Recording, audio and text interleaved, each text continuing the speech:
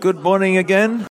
This week we finished chapter 12 in Ezekiel, covering verses 17 to 28, and I've called it, "The doubting of God's word leads to disobedience." So I'll pray, then we'll get into it. Father, thank you for your word. Thank you for how precious it is, and Lord, all the good that it does for us. Lord, it gives us hope. It brings healing. Lord, it has all these awesome promises through which we can overcome the corruption that is in the world through lust. And Lord, if we only partake of these promises, Lord, if we read them and believe them and trust them, Lord, then we can experience your power working in our lives. But it all starts with reading them first and understanding them. So help us to do that more today in Jesus' name. Amen. So our memory verse first, Ezekiel chapter 36, verses 26 and 27. Nice big voices. "I will give you a new heart and put a new spirit within you. I will take the heart of stone out of your flesh and give you a heart of flesh. I will put my spirit within you and cause you to walk in my statutes, and you will keep my judgments and do them." So, two main things today. In verses 17 and 20, we have the sign of eating bread and water, the great fear. So Ezekiel is going to act out another sermon. Remember, the prophets in the Old Testament, a lot of the time they actually had things they did to communicate their message. And basically, a quick summary of this part of it is when they're in captivity, in the siege, they're going to be like literally shaking with fear and terror. And their self-confidence will be replaced by fear and terror, their plenty with scarcity, and their hope with despair. All because they trusted in a false message. And the second main point is, along those lines, the false prophets cause the people to doubt and therefore disobey God's message. So this is like a revelation or a revealing of why the people were so rebellious against God. It's because there were false prophets, false teachers, telling them to believe the wrong thing. So the false prophets were telling the people that the message of the true prophets was false. In other words, they were telling the people to doubt God's word. And that is what is happening in a lot of the church today. There's a lot of teaching going on which is causing us to doubt the authority of God's word, the inspiration of God's word, and it's causing many to abandon a close walk with God. So very applicable what we're learning today. What happened back then is happening now, as Solomon said in Ecclesiastes, "There's nothing new under the sun." So we can learn lessons from what's gone before. So let's start with verses 17 to 20, the sign of eating bread with water and great fear. Verse 17, "Moreover, the word of the Lord came to me, saying, Son of man, eat your bread with quaking and drink your water with trembling and anxiety, and say to the people of the land, Thus says the Lord God to the inhabitants of Jerusalem and to the land of Israel, They shall eat their bread with anxiety and drink their water with dread, so that her land may be emptied of all who are in it, because of the violence of those who dwell in it. Then the cities that are inhabited shall be laid waste, and the land shall become desolate, and you shall know that I am the Lord." So, verse 18 says, "Eat your bread with quaking, and drink your water with trembling and fear." Again, this is another action sermon, another sign, as it's called in the scriptures, of the coming siege of Jerusalem. From this point in time, when Ezekiel's giving this message, it's about 5 years away. And God, 5 years before it happens, is telling the people what it's going to be like if you're trapped in Jerusalem during this time. They're going to be so completely traumatized that they're going to be literally shaking with fear. And a quote from Wearsby, "He was illustrating the tragic condition of the people in Jerusalem during the Babylonian siege. They would have very little food and would eat it with fear and trembling, because it might well be their last meal." In verse 19 it says, Say to the people of the land, thus says the Lord God to the inhabitants of Jerusalem and to the land of Israel. So sometimes God talks to the leadership, and here he's talking to the common people, both those in Jerusalem and Judah, and also those who are scattered among the nations in Babylon. And it's kind of like he's asking them in these following verses to consider who they are listening to or trusting in, the true prophets or the false prophets, because it's going to make a difference. In verse 20, his message to the people is, then the cities that are inhabited shall be laid waste, and the land shall become desolate. So by the end of the siege, all the cities that had once been inhabited around the area of the southern part of Israel called Judah, they're all going to be destroyed, and they're going to be empty of people. The Babylonians are going to do two things. They're going to take away the people, take them captive, and destroy everything that's left behind. In verse 19, so that her land may be emptied of all who are in it, because of the violence and of all those who dwell in it. So it's because of the violence of all who dwell in it. And this is God's justice. God repays violence and murder with violence and murder. As they had murdered and severely oppressed the poor and needy, so they would be murdered and experience severe oppression. Now we come to the next main part, Ezekiel chapter 12, verses 21 and 28, and I've called this the false prophets cause the people to doubt and therefore disobey God's message.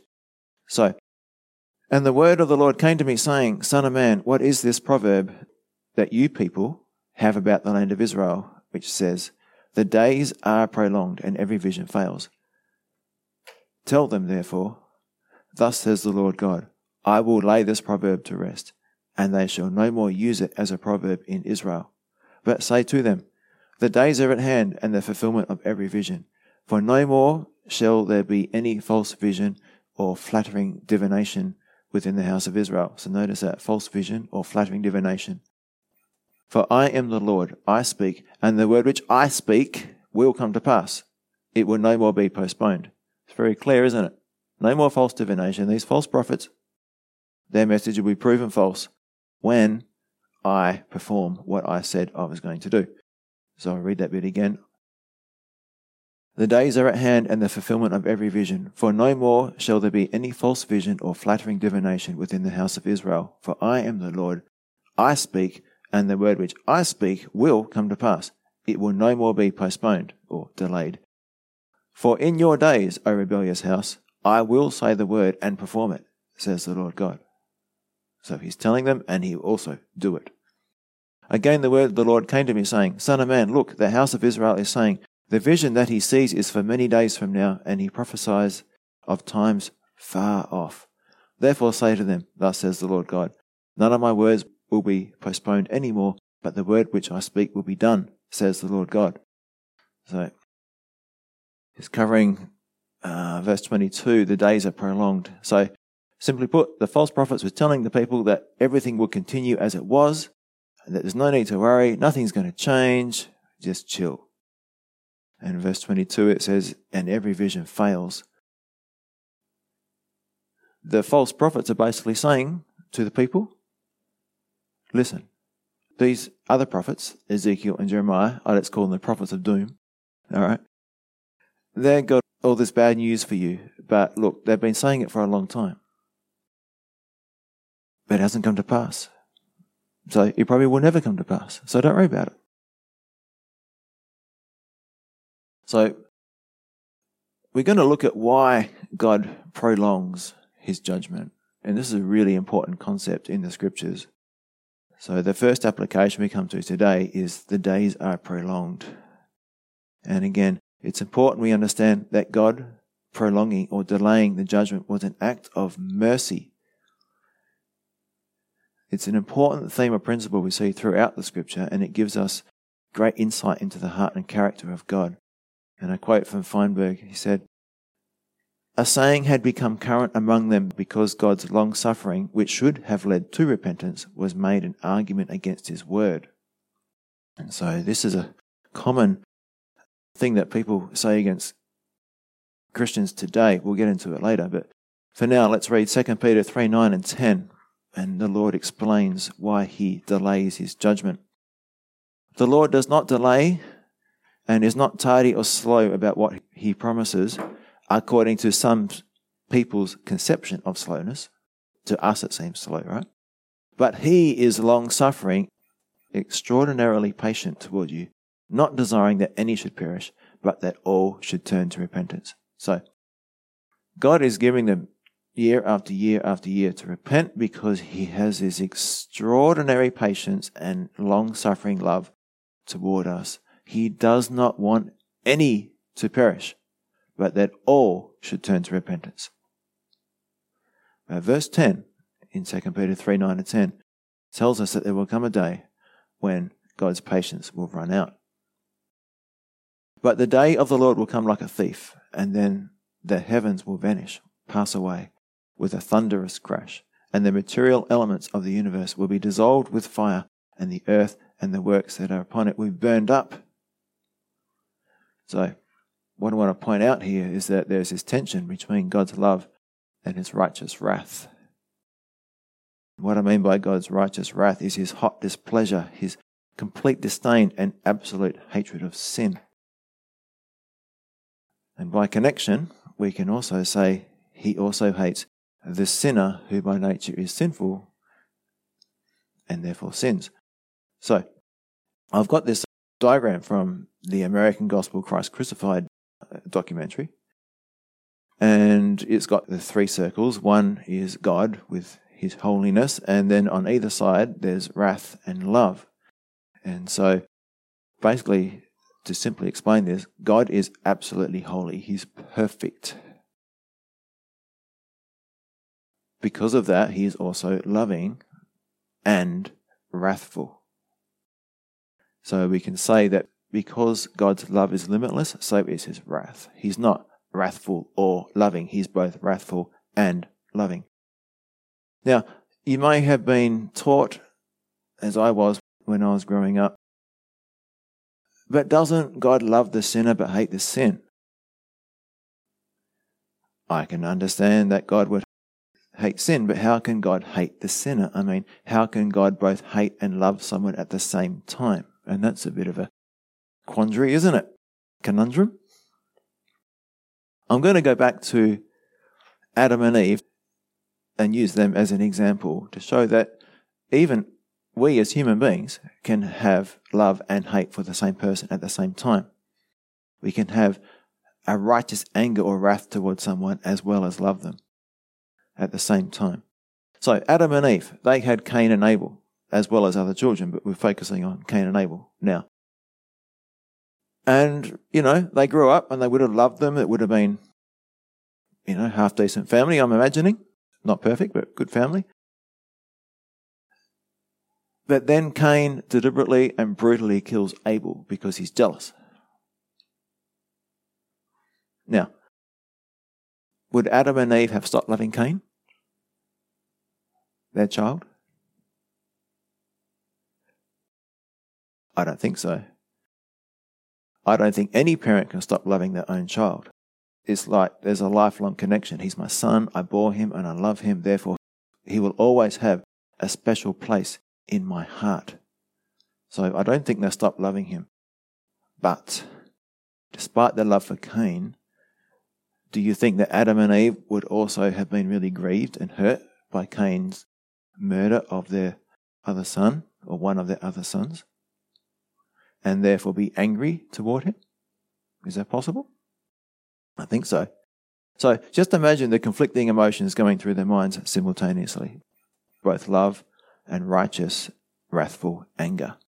They would have wanted justice, but at the same time would have been reluctant to perform that justice, meaning capital punishment for murder, on their son.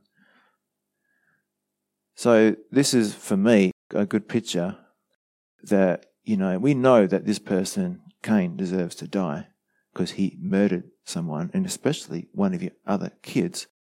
But you don't want him to die because he's your son. You see this tension, the love and the wrath at the same time? So apply this to God. In a similar way, we are God's special creation. God created man in his own image and chose to love him unconditionally. So whether you're in the garden and Adam and Eve are perfect and nothing's gone wrong and God's walking in the cool of the garden with them, enjoying fellowship with them, obviously he loves them. But he also has chosen to love us post-fall, right? He's committed to loving us even after the fall of mankind, even when we're sinners and we have a nature that hates him. So, when Adam sinned, mankind became sinful by nature and therefore absolutely morally repulsive to God. So I want to try and explain what that means, okay? So imagine that a big fat rat ate its way into your mattress and then died, okay? Now, the first night you smell something, but you put up with it. However, by the seventh night, you can't even enter your bedroom because the stench of the rotting rat is so strong. It causes you to throw up, and you literally can't enter the room because you feel so nauseous. Then you investigate, and you discover the rotting rat in your mattress. With a gloved hand, you grab the maggot-infested rat by the tail and run outside. When you throw it, okay, now just pretend that that rat could talk right then, and the rat would say, "Excuse me, sir. How long do I need to stay away?" And you would say, "Forever. I don't like you. You stink. I can't stomach your presence. Not now, not tomorrow, not ever. You stinking, revolting, rotting rat. I don't like you. Go away. Forever." And that's the problem we have, isn't it? We stink. We have a sinful nature, which is like a rotting rat inside of us. When Adam died, I'm talking about spiritual death, we can consider that he kind of started rotting on the inside, yeah? We're going to find out what that smells like in a spiritual sense soon. So, there, the physical revulsion described in the rotting rat analogy is an example of the moral revulsion, anger, or wrath a just and holy God experiences when exposed to evil.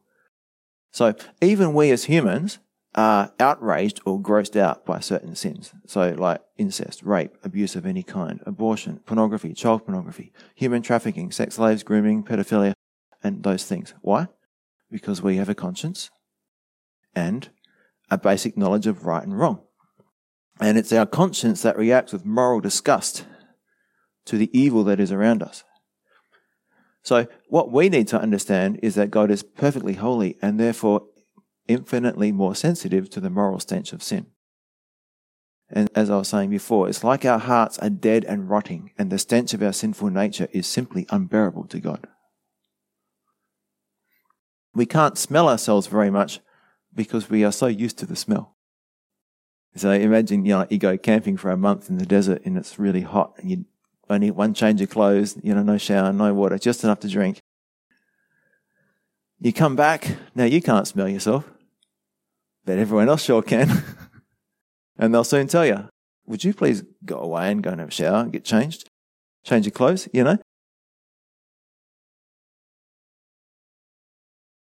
So basically what I've said that for is to help you understand that God both loves mankind, but also feels a fierce righteous indignation or wrath toward fallen man because of his sinful nature, which by nature hates him. It's no wonder he doesn't like it to be around him if it hates him, right?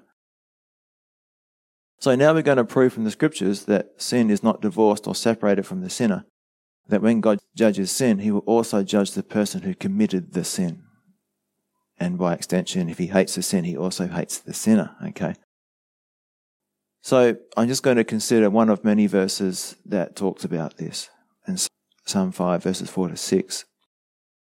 It says, "O God, you take no pleasure in wickedness. You cannot tolerate the sins of the wicked." Okay, so God hates sin. We know that. That's fair enough. "Therefore, the proud may not stand in your presence, for you, God, hate all who do evil. You will destroy those who tell lies. The Lord detests murderers and deceivers." So it's not just the evil actions, words, and thoughts that God hates. You know, where it says, you take no pleasure in wickedness, you cannot tolerate the sins of the wicked. But also, God hates the one who practices those evil deeds. It says there, for you, God, hate all who do evil. You will destroy those who tell lies. So, it's not the sin that goes to hell, it's the sinner that goes to hell. It's one who commits the sin.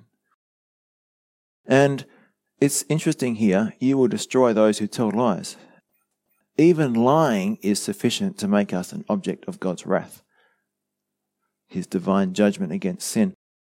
So often we think of lying as just a small sin, and we can often excuse a white lie as being okay. But in God's economy, sin is sin. It's all the same. It's all equally offensive to Him because it's all rebellion against Him. Now, that's not to say that different sins have different practical consequences, but sin as a whole has the same consequence. If I only told one so-called white lie, it would still be enough to damn me to eternal punishment because I've broken God's law, you see. So, coming back to the phrase, God loves the sinner but hates the sin, it's not true.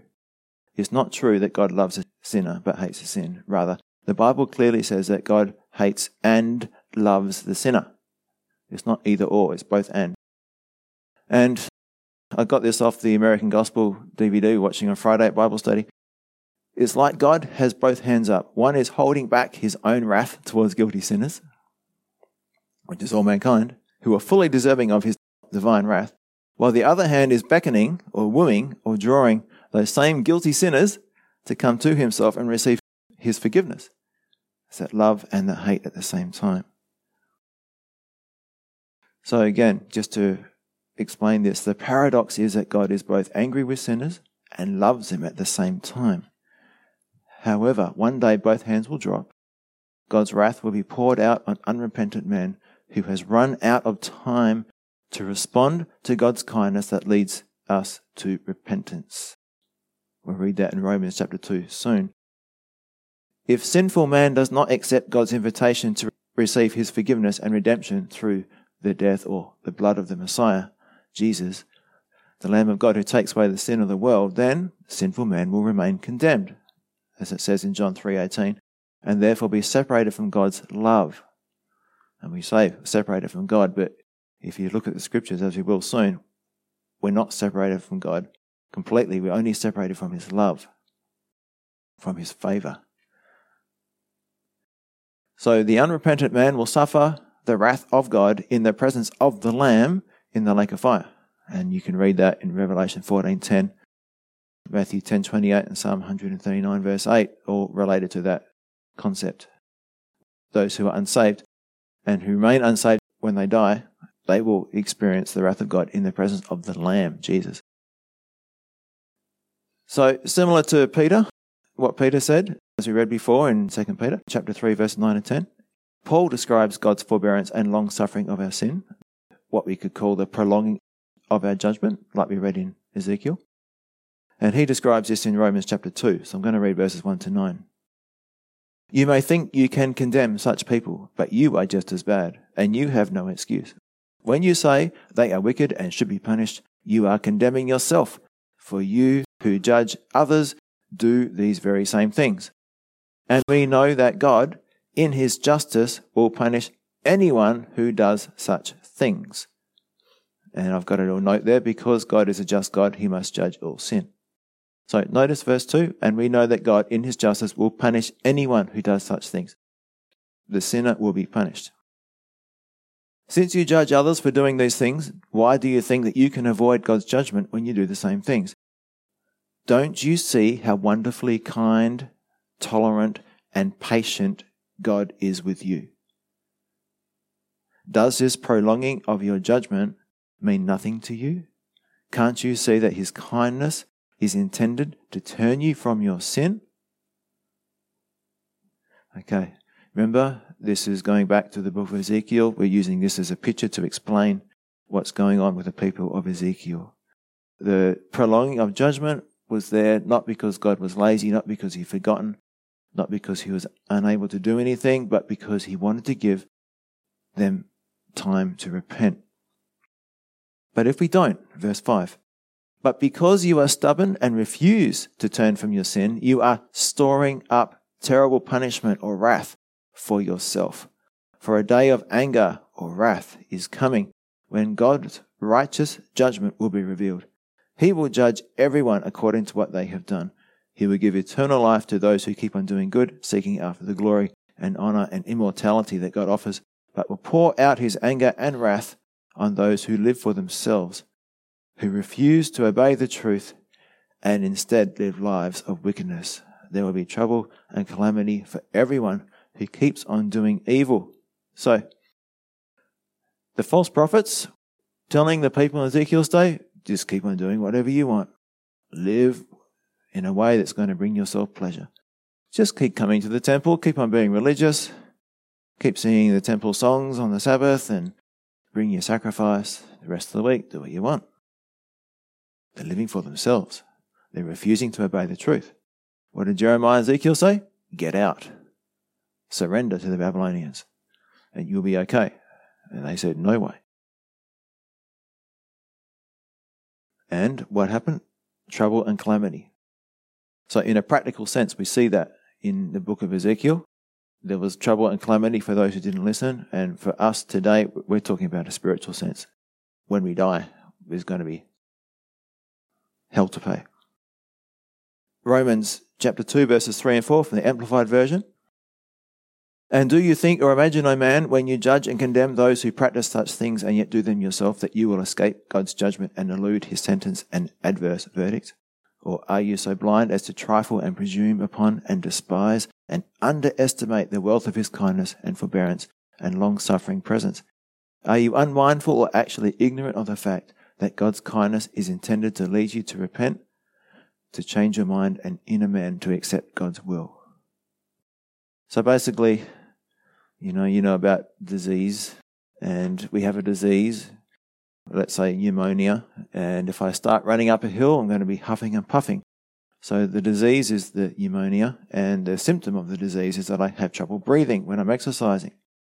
And so the same thing goes with sin. Our sin nature is the disease. And the symptom of that is that we sin. So the problem isn't really that we sin. The problem is that we have a sin nature. It's our sin nature that causes us to sin. Why didn't Jesus sin? Because he didn't have a sin nature. We're born with one. We need this sin nature removed. We need a new nature, a new heart, a heart that desires to please and love God, a heart that will submit to God. And thankfully, this is exactly what God promises. So let's read our memory verse again. Ezekiel 36, 26 and 27. I will give you a new heart and put a new spirit within you. I will take the heart of stone out of your flesh and give you a heart of flesh. I will put my spirit within you and cause you to walk in my statutes, and you will keep my judgments and do them.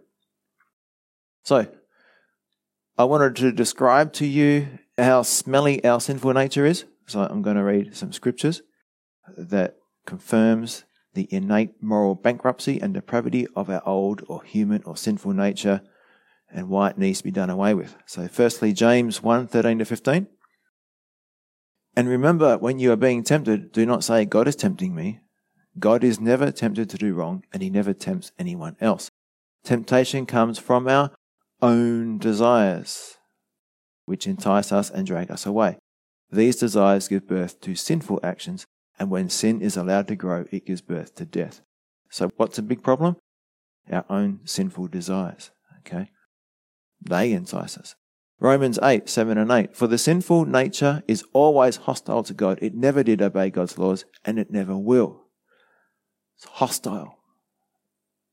You don't want to live with someone who's hostile towards you, and God doesn't want to live with a sinner, okay? The sinner is hostile to God, an enemy of God, in open rebellion against God, and literally an enemy. That's why those who are still under the control of a sinful nature can never please God.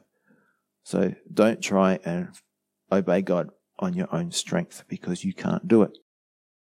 And the last one, and the most powerful one, I think, is Mark 7:20-23. This is Jesus speaking.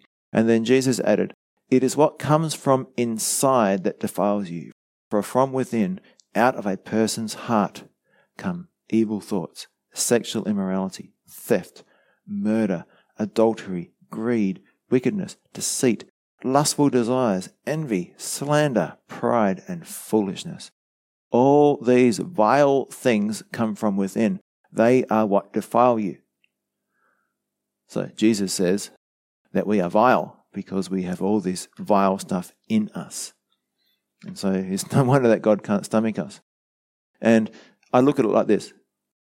Jesus in these verses in Mark is like tearing away the external veneer of self-righteousness, of our moral goodness that we think we have. And lovingly but honestly shows us who we really are on the inside. We are morally bankrupt, depraved, degenerate, reprobate. And this is an accurate description of our vile, sinful nature. So, summary. God's love and God's wrath. Okay? So God's love, how does he demonstrate his love? He prolongs the days before the judgment comes because he loves us and desperately wants us to choose to accept by faith the gift of forgiveness that became possible because of his son's sacrificial death on the cross in our place. The shedding of his blood, his death, is the payment for our sins. And God's wrath. God must eventually judge the unrepentant sinner because they are inherently morally vile because of their sinful nature. They will remain cut off or separated from God's love forever, suffering eternal torment in the lake of fire. Like that rat, you don't want it back? God doesn't want the sinner back either. It stinks, okay? Our sinful nature stinks. And that's why God is going to remove our sinful nature when we leave this body. So, application. This is a second application on the days are prolonged. And this is not talking about the Israelites so much now. This is kind of more modern day, this first one. It's those who don't believe in God, okay?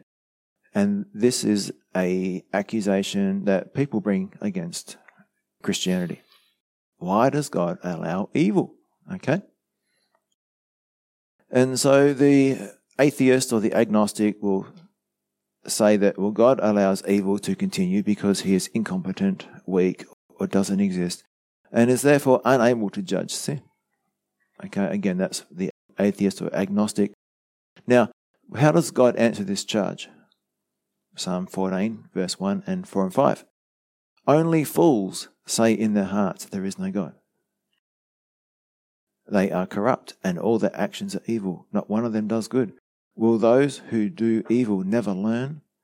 They eat up my people like bread and wouldn't think of praying to the Lord. Notice that they wouldn't think of praying to the Lord. But what's the end result for these guys? These atheists, these agnostics? Terror will grip them, for God is with those who obey him. So they might say, oh, despising God's goodness and his forbearance and his patience, they say that, oh, God's weak, not understanding that he is actually loving them. But God says, you're a fool to say that there is no God. One day terror will grip you. Now, this second one applies to the Jews of Ezekiel's day, and it can apply to us today as well, those who are in the church. And this second excuse that people give of why there is evil in the world and why God allows things to continue, it goes like this. God allows evil to continue because he is accepting of their sinful attitudes and behaviors. They make a God in their own image. So we're talking about their religious hypocrite.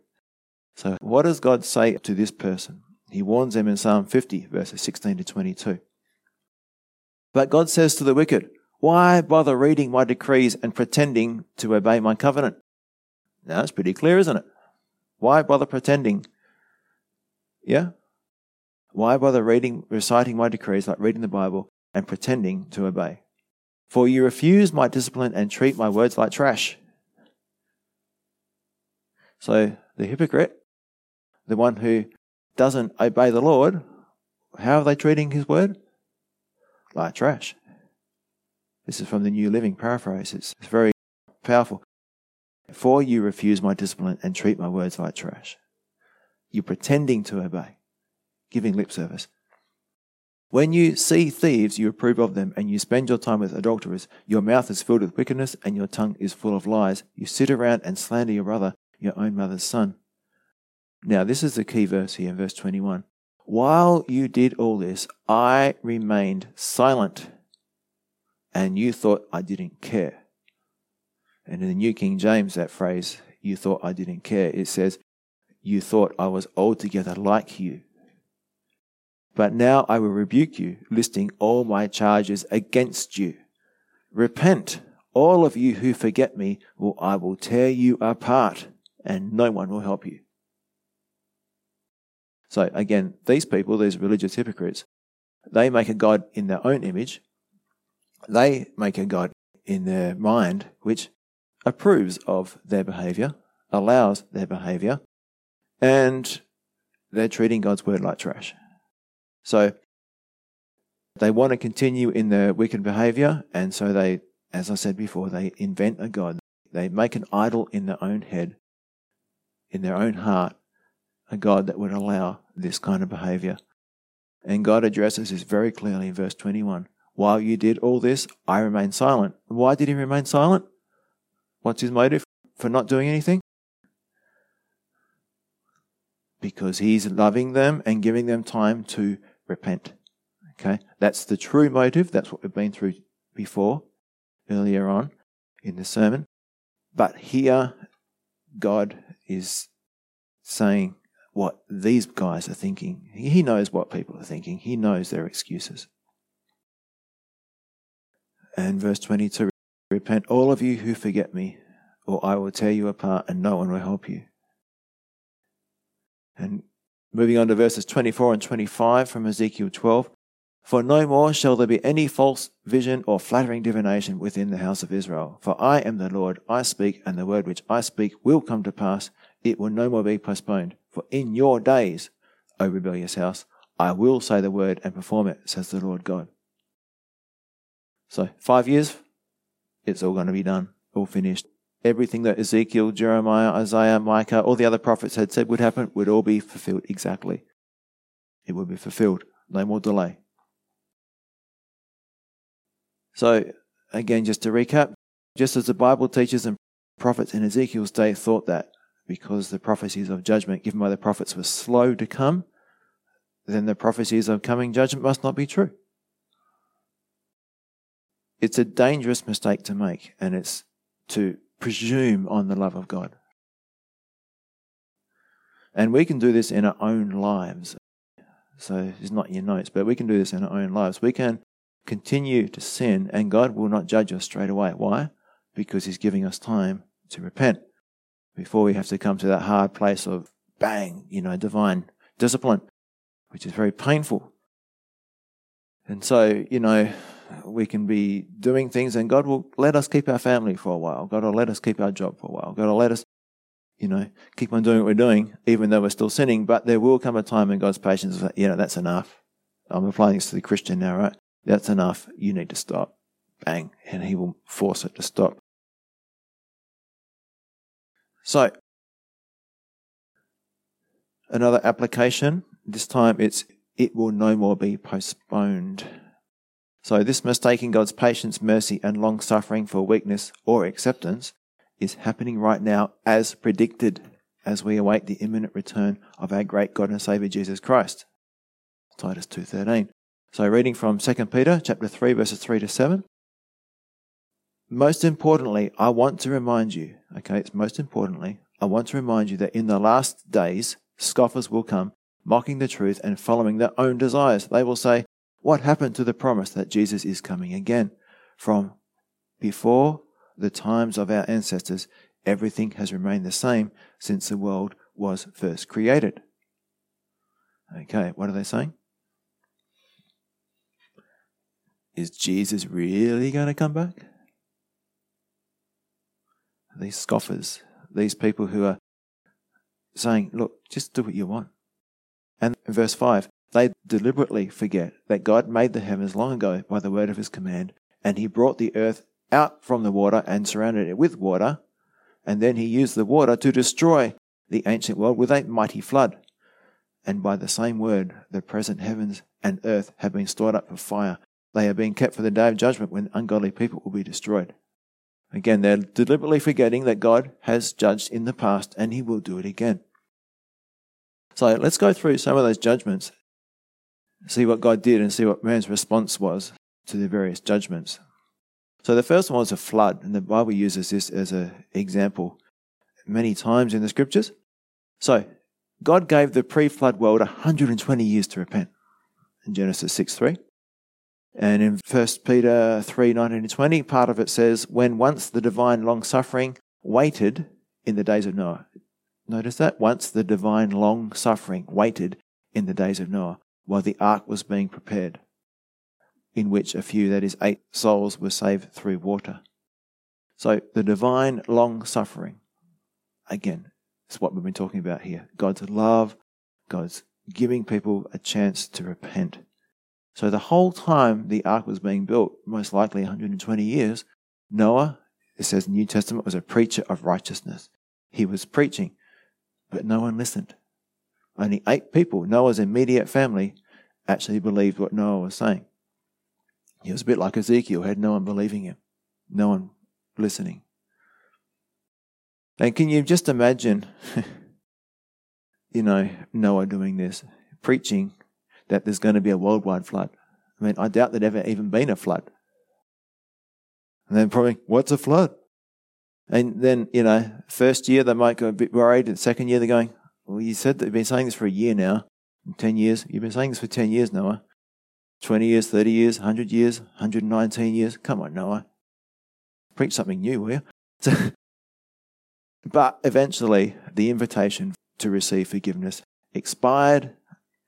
Noah was shut into the ark by God. God closed the door. There was only one way in. And there was no more chance of salvation for the coming judgment, and all those mockers were destroyed by the floodwaters.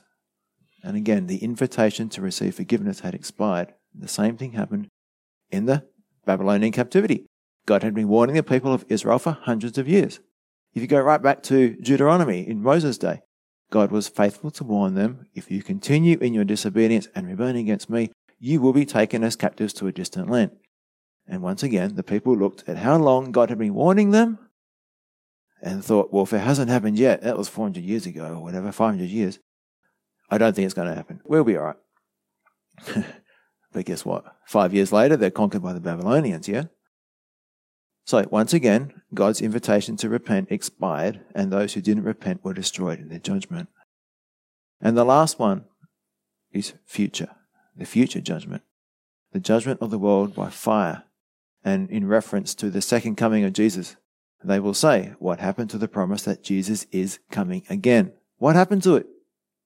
It's been 2,000 years. You've been saying this for 2,000 years. Come on. Aren't you going to give up on that story now? And they'll say, from before the time of our ancestors, everything has remained the same since the world was first created.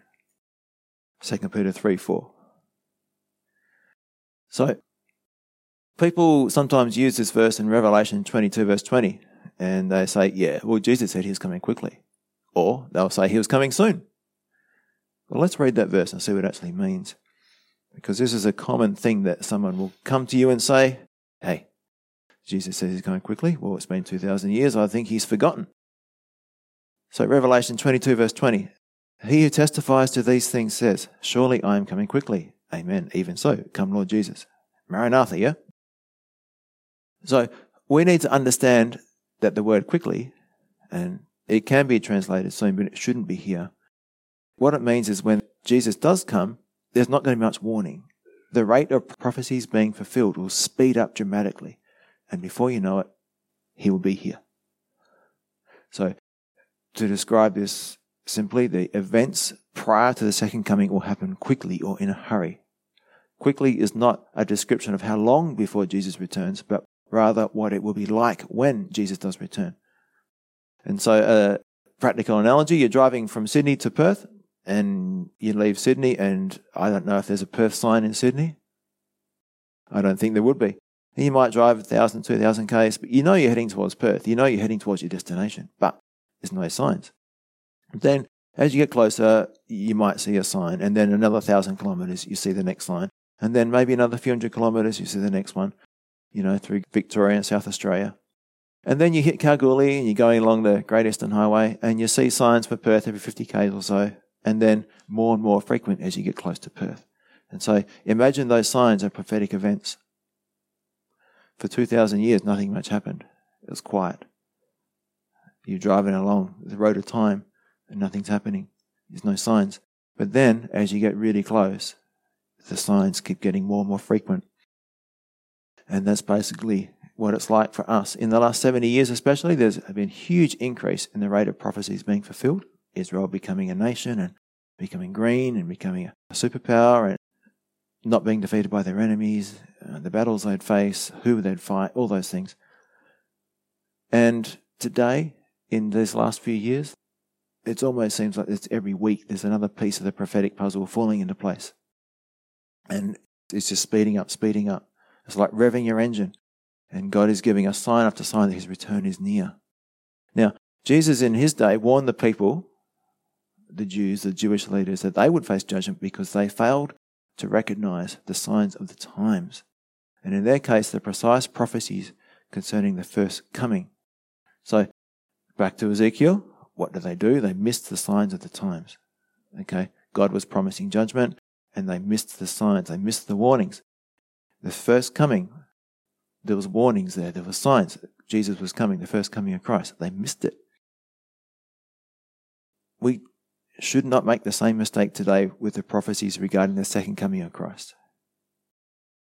And actually, did you realize that the scoffers are actually a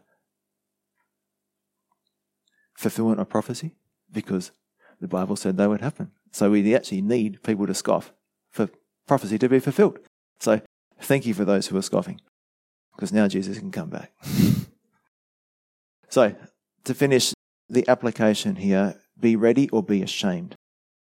A practical application for us. So, Jesus warns us to be ready, waiting, and looking expectantly for his quick return. And our attitude towards the rapture and the second coming of Christ really do affect the way we live. So I'm going to read a bit from Matthew 24, starting verse 32. Now learn a lesson from the fig tree. When its branches bud and its leaves begin to sprout, you know that summer is near. In the same way, when you see all these things, these signs of the end times, if you read prior to this, he's been through the abomination of desolation and several other signs of the end times, right? In the same way, when you see all these things, the signs of the times, you know that his return is very near, right at the door. I tell you the truth, this generation will not pass from the scene until all these things take place. And a comment from David Guzik here to explain the fig tree budding. When a fig tree buds, there is an inevitable result. Summer is near and fruit is coming. In the same way, when these signs are seen, the coming of Jesus in glory with his church to this world will inevitably follow. Again, a quote from David Guzik. Continuing on in Matthew 24, heaven and earth will disappear, but my words will never disappear.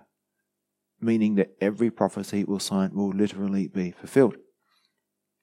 Verse 36, however, no one knows a day or hour when these things will happen, not even the angels in heaven or the Son himself. Only the Father knows. When the Son of Man returns, it will be like it was in Noah's day.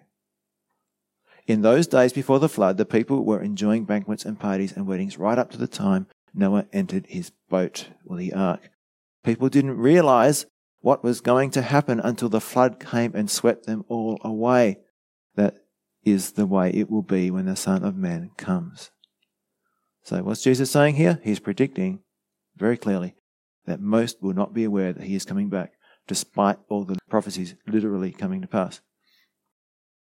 And Jesus then goes on to show the difference between those who are purifying themselves by looking to his coming and those who are not. So Matthew 24 verses 45 to 51, he says this, a faithful, sensible servant is one to whom the master can give the responsibility of managing his other household servants and feeding them. If the master returns and finds that the servant has done a good job, there will be a reward. I tell you the truth. The master will put that servant in charge of all he owns. Verse 48 is key here. But what if the servant is evil and thinks, my master won't be back for a while? But what if the servant is evil and thinks, my master won't be back for a while? This is the same thing that the Israelites back in Ezekiel's day said. Nah, God isn't going to come back for a while. God's judgment isn't for a while. We can do what we want. Verse 49. And he begins beating the other servants, partying and getting drunk. The master will return unannounced and unexpected, and he will cut the servant to pieces and assign him a place with the hypocrites. And in that place there will be weeping and gnashing of teeth.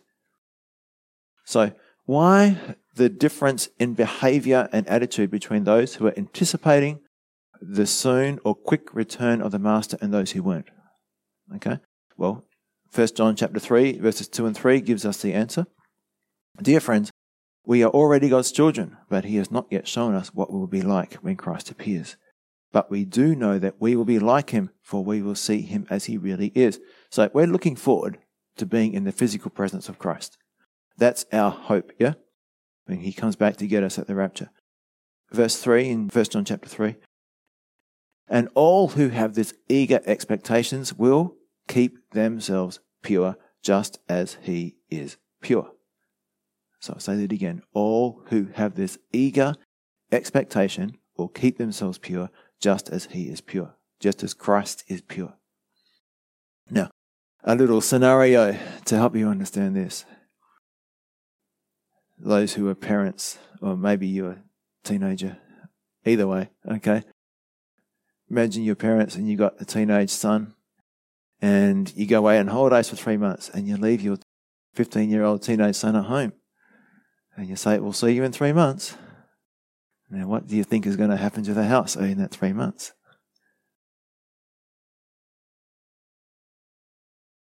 That 15-year-old is going to have a huge temptation to just let the house go to rack and ruin. And he knows that he can do what he wants, he can have people over, all that kind of stuff. And as long as it's all cleaned up at the end of the 3 months, he can get away with it, yeah? But what if, we'll change the situation, right? What if the parents tell their teenage son that they are going for a holiday, but they don't know how long they're going to be away? They could come back at any time. We could be gone for a day. We could be gone for 3 months. We don't know. And now the teenager has a strong motivation to keep the house clean. He doesn't want his parents to come back and find the house trashed, and there'll be weeping and gnashing of teeth, right? So, it's only those who hold to the pre-tribulation rapture that have this extra motivation to keep themselves pure. Because I'm not saying that just because you don't hold to the pre-tribulation rapture view that you're all going to live a wild life and fall away from God. But they don't have this extra motivation to keep themselves pure.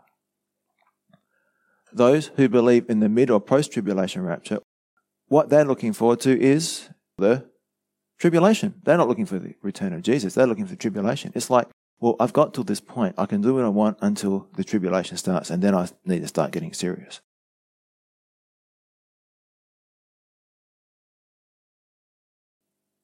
But with the pre-tribulation rapture view, there are no prophecies that must be fulfilled before Jesus comes back to take his bride, his church, back to heaven to be with him. And therefore, we are living in this constant, imminent expectation that he could come back at any time for us. And we don't want to be ashamed. We want to be ready. So, another passage that clearly shows that one of the main motivations for living a righteous life is the rapture is Titus 2:13, looking for the blessed hope and glorious appearing of our great God and Saviour, Jesus Christ. Okay. All who have this eager expectation will keep themselves pure, just as he is pure. So let's read Titus chapter 2, verses 11 to 14. It says, for the grace of God that brings salvation has appeared to all men, teaching us that, denying ungodliness and worldly lust, we should live soberly, righteously, and godly in this present age. What's our motivation? Verse 13, looking for the blessed hope and glorious appearing of our great God and Saviour, Jesus Christ, who gave himself for us that he might redeem us from every lawless deed and purify us for himself, his own special people, zealous for good works. So, one of the main motivations that we have is that Jesus could come back today. And we want to be ready. We don't want to be ashamed. We want to be rewarded. So, to sum up, don't listen to the false teachers and prophets of our day who encourage people not to repent, but instead to live for themselves, to seek to have a good life now and not be willing to suffer now and have the good life later,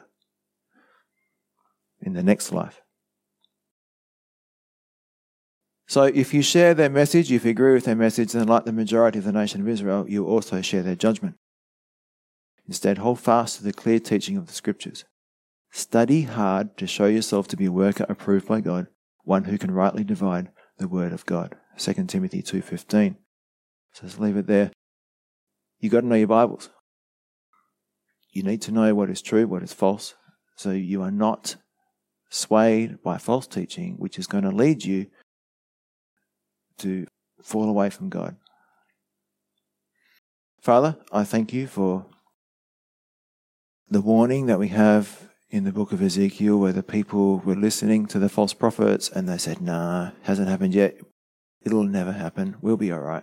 We can live for ourselves. We don't have to repent, don't have to change.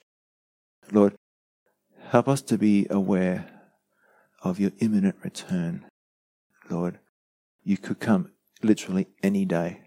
And Lord, even if it's not today, it doesn't matter. We're still living, wanting to be found pure in you. And there's no greater motive, Lord, I believe, than to be wanting to be found righteous and faithful when you come back, because you don't know when that day is going to be. Help us to do this, Father, Lord. Help us to number our days and to gain a heart of wisdom and to know that this world is not going to go on forever, even though it feels like it, day after day, week after week. There will come a day when it will finish and Jesus will come back. Help us to live for that day, we pray, when Jesus comes for his church, his bride, and takes us up to be with him and rescues us from the wrath to come in the tribulation. So we just pray this in Jesus' name. Amen.